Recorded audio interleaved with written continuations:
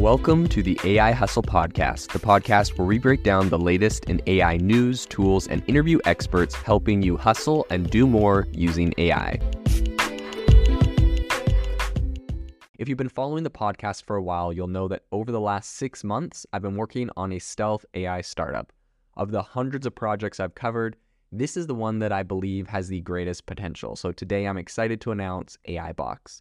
AI Box is a no-code AI app building platform paired with the App Store for AI that lets you monetize your AI tools. The platform lets you build apps by linking together AI models like ChatGPT, Midjourney, and 11 Labs. Eventually will integrate with software like Gmail, Trello, and Salesforce, so you can use AI to automate every function in your organization. To get notified when we launch and be one of the first to build on the platform, you can join the waitlist at aibox.ai. The link is in the show notes. We are currently raising a seed round of funding. If you're an investor that is focused on disruptive tech, I'd love to tell you more about the platform. You can reach out to me at jaden@aibox.ai. I'll leave that email in the show notes. Welcome to the ChatGPT podcast. I'm your host, Jaden Schaefer. Today on the podcast, we are going to be talking about some of the contributions to AI that Elon Musk has made, some of the things he said in the past, some of the things that I think were right and wrong, and also some big announcements he has made out of several of his big companies, Tesla and X.AI, which is working kind of with Twitter, on what he's planning on doing with AI in the future. Today on the podcast, we're going to break that down. I think one of the biggest reasons why a lot of people in AI talk about Elon Musk kind of starts back to a lot of his pioneering days in AI altogether. We know that he was one of the early investors in OpenAI, which is obviously bringing about this entire AI craze right now. And so originally he actually invested or donated, because OpenAI was a nonprofit, about $100 million to OpenAI. And he went in along with the CEO of LinkedIn and a couple other prominent figures, including Peter Thiel. And they kind of put together this organization that was supposed to act as a counterweight to Google and DeepMind and Google's acquisition of DeepMind, and essentially Google's acquisition of a majority of all of the AI talent on the planet at the time. So apparently Elon was having a conversation with Sergey Brin, who was a co-founder of Google. He was crashing on his couch one day talking to him about AI, and Sergey really had this vision for Google to become this like ultimate AI mastermind, really big on the idea of AGI, artificial general intelligence, and just getting AI as big and powerful as possible. Elon was talking about some of his concerns around AI and where you might want to have trust and safety and regulations around AI. And in that whole conversation, I guess, there came a point where Sergey Brin accused him of being speciest against AI. And Elon was kind of taken back by the fact of, being called speciest. And he says apparently there's other people. So there's receipts that actually was said. So he goes to his good friends or investors, acquaintances, I don't know if they're his friends. Anyways, they put together this group, OpenAI, which was supposed to kind of act as a counterweight to this massive AI dominance that Google was developing. They got Sam Altman, who was previously someone that ran Y Combinator in the Silicon Valley. And also Sam Altman had run a couple other successful companies in the past, been the CEO. And so they had him come together. They all invested quite a big sum of money. Elon put in $100 million himself at the beginning, and they started this company. So I think this is really relevant and important because Elon has been a very big proponent of AI and AI safety long before this was such a big thing in the news every day and a tool that everyone is using. Apparently back in the Obama administration, he went and talked to Obama and senators on both sides of the aisle and asked them to make regulations around AI, and something that was broadly laughed off at the time. So with that, he then began implementing AI into Tesla. Obviously, Tesla's original kind of mission was to become just an electric car company. And as that started to develop and unfold, he then started integrating self-driving in it, which is largely built on AI, neural networks. And it was, back then I remember seeing an article in 2019 that was, it said Tesla's deep learning at scale using billions of miles to train neural networks. It's like, it was, this really crazy, incredible technology back in, 2019, which doesn't seem that long ago. But Tesla was really getting into kind of this whole movement. And so at the time, it was kind of Tesla against Waymo. They didn't know who was going to be more successful. Waymo is, I believe, backed by Google. And so it's kind of interesting to kind of look at where the two companies are now. I live in Arizona, so Waymo has there's a lot of kind of lax self-driving car laws here in Arizona, I guess, or so I'm told. And so a lot of these self-driving, Uber, Waymo, a lot of these other companies have their cars. I see them around a lot, driving around my neighborhood and whatnot, and in all these like self-driving cars. And because of this, Phoenix is actually the first place that Waymo has now. I'm looking at their website. They've launched, and you can actually call a Waymo car to come and pick you up. There's no one driving it. It's a self-driving taxi, and it will take you where you're going. Only in Phoenix at the moment. And I believe one of the reasons for this is because we have really consistent weather. There is, sort of rainy monsoon season every once in a while. But traditionally, Arizona has clear skies. It's pretty hot. The roads are got a grid system for most of the cities. It's pretty straightforward. And so I think it was a good place for that. All that being said, looking at Waymo today, they have launched in Phoenix. They say next is San Francisco if you want to get on their wait list. And after that, they might launch in LA. But that being said, they have a very small number, right? This was a company that was, touted as perhaps the Tesla killer. It was going to partner with all the car companies. Everyone was going to use it. No one was going to, Tesla's technology wasn't that impressive. And if you see a Waymo car today, I will also note it has massive sensors all over the car. It looks like a cyborg. And so people have debates over that, whether that's better. Tesla, on the other hand, was looking at it now. It looks like they have over 400,000 customers on their full self-driving, which is, obviously some people call it misleading. It's not full self-driving yet. It can drive on the road. It can get off the highway. It can do a handful of different things without a lot of human intervention, but it's definitely not full self-driving. That being said, it is the most advanced AI car driving technology today. And with over 400,000 people using it, that is pretty impressive for this AI. And that being said, one really interesting thing I would also bring up that Tesla is currently doing. So up until this point, they've been a really big proponent of neural nets and using that to help train their car. But that being said, when it comes to decision making and driving input, so that's like steering, accelerator, brakes, all that kind of stuff, it has to date, Tesla's essentially just relied on regular programming for those kind of decisions.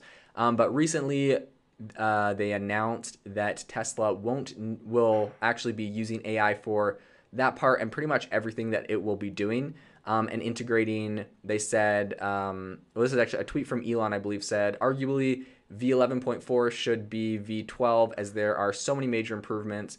V12 is reserved for when full self-driving is end-to-end AI from images to steering, brakes, and acceleration. So literally at some point, Tesla full self-driving will be 100% AI and neural network driven. Apparently, this is what they believe is the best way to achieve full self-driving in vehicles, and it will be the best technology. So, all of that to say, Elon Musk is really integrated in the AI space. He's going up against companies like Google and some of their technology in full self-driving in cars and that sort of artificial intelligence. And they're making some really big progress there, right? I mean, people can debate whether LiDAR or image, which is what Tesla's using, is the best AI car technology, but a lot of really big steps there. So I think another reason why Elon is kind of talked about a lot by different AI people is because he's really beyond just having companies that integrate AI and working with it. He's also very influential in the space. Like I said before, he talked to Obama and a lot of senators. His connections there, really, he's one of the big spokespersons that are actually going and talking to politicians and regulators about this technology and some of the fears he has around it and trying to come up with solutions. Even just recently, I believe a few weeks ago, he went and spoke with with Senate Majority Leader Chuck Schumer about AI and about really making sure that America can stay ahead of China, for example, on that sort of technological advancement, and making sure that AI is safe and there's safeguards set in place. So I believe that's another reason why he is kind of touted. Now, one reason that I think is just, it kind of just like creeps me out, to be honest, but is a really big advancement in AI that Elon is quite focused on and integrated in as well, is Neuralink. So For those that don't know, and I'm sure a lot of people do, but Neuralink is essentially a computer chip that they are working on implanting directly into people's brains. And when I first heard of this, I was like, man, this is such a like. It seems like an impossible technology, right? Like, how does your brain connect to a computer? That would seem impossible, right? This is a silicone chip that runs on electricity, and your brain, well, I guess there are electrical brain waves, right? So then you can start to see the connections. But how essentially it works is that they run brain scans, they run a neural network to scan your brain, and they have worked out using a neural network a way for this chip to communicate with your brain based off of different brain waves and signals that your brain emits. In any case, all of this sounds horribly dystopian and very, I would just say, like, I don't know, it sounds like just gross to me. I don't want a chip in my brain.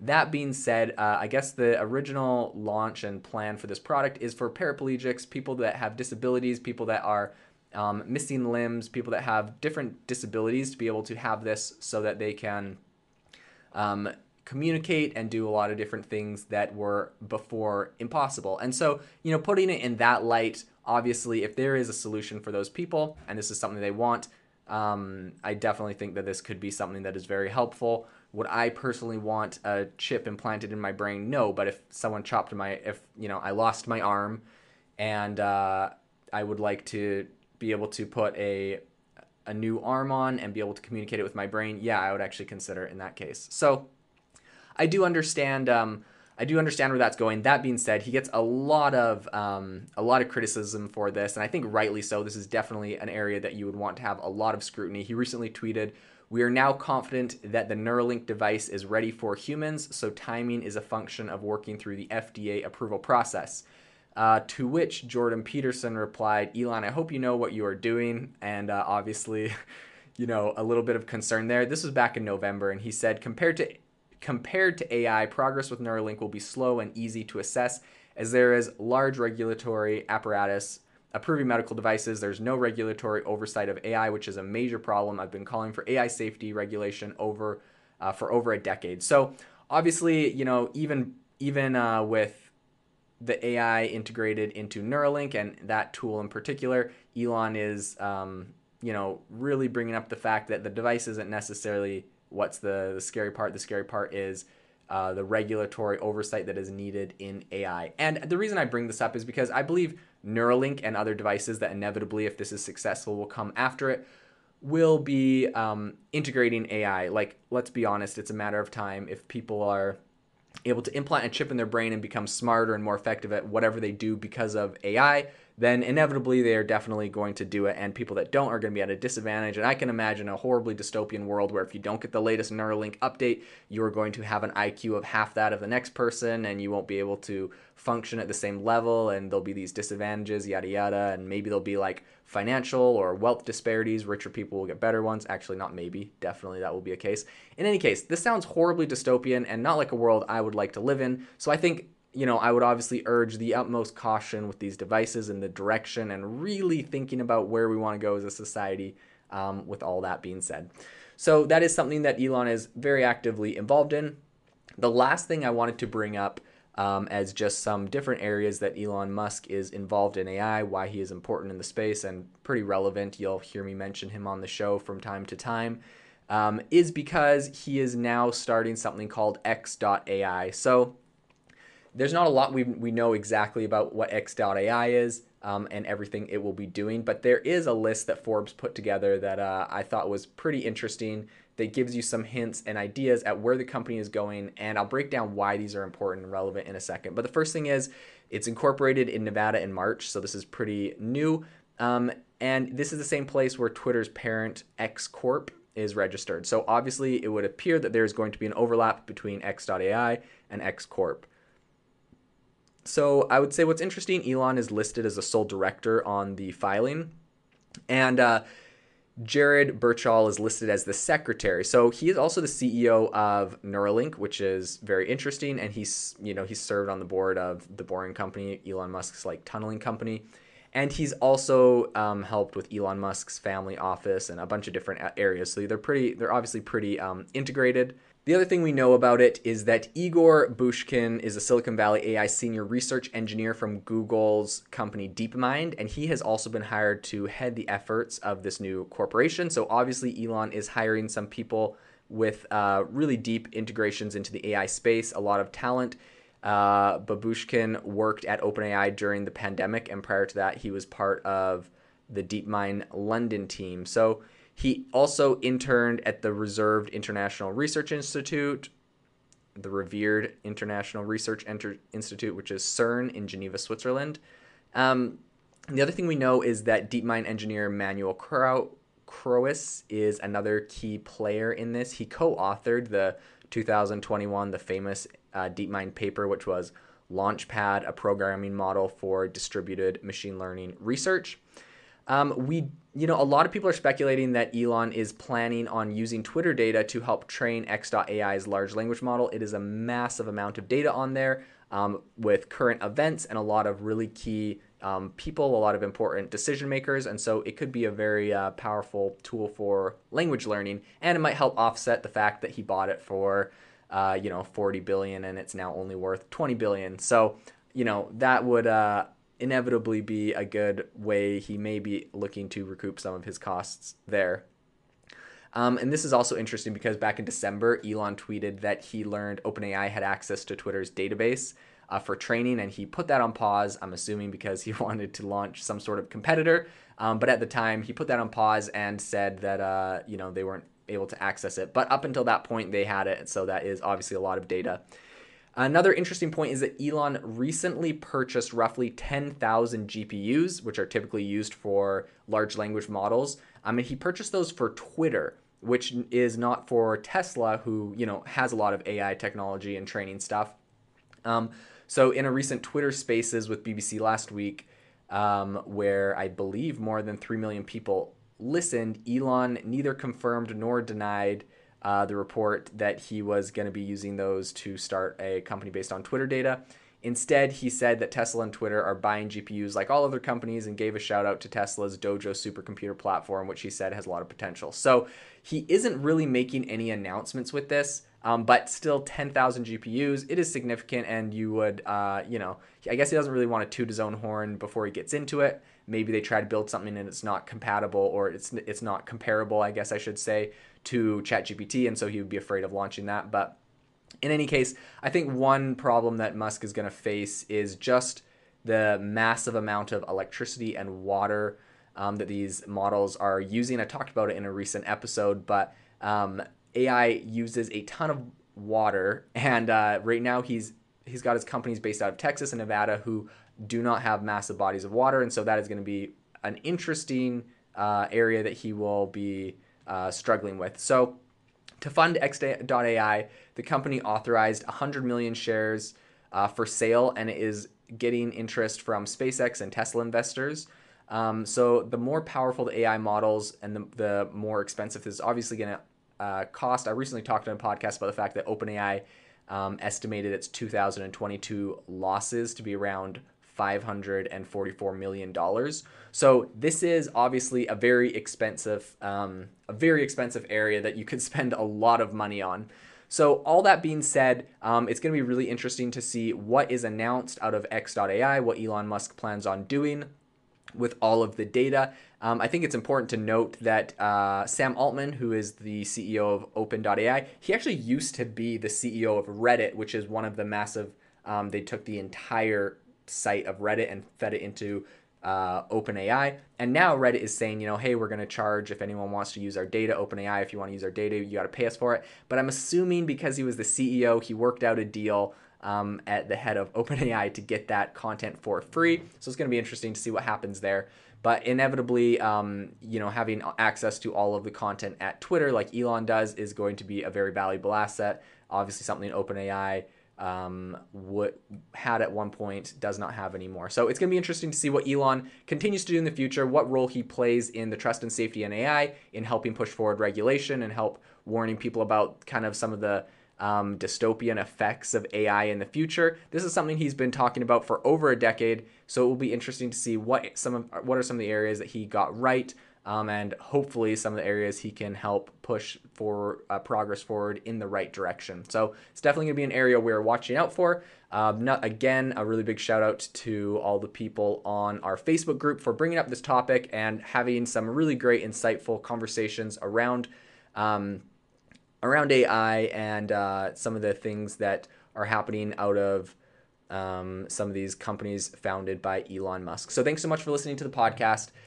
Make sure to join our Facebook group, get the weekly newsletter. There's a link in the description, and I will see you on the next podcast. If you are looking for an innovative and creative community of people using ChatGPT, you need to join our ChatGPT creators community. I'll drop a link in the description to this podcast. We'd love to see you there, where we share tips and tricks of what is working in ChatGPT. It's a lot easier than a podcast, as you can see screenshots, you can share and comment on things that are currently working. So if this sounds interesting to you, check out the link in the comment. We'd love to have you in the community. Thanks for tuning in to the AI Hustle podcast. If you could do us a massive favor, we would really, really appreciate it if you could leave us a review wherever you get your podcasts. This helps people find the podcast. It helps people know this is a good place to go. And we would really, really appreciate it, as it helps us continue to bring on incredible guests and share incredible content for you to listen to.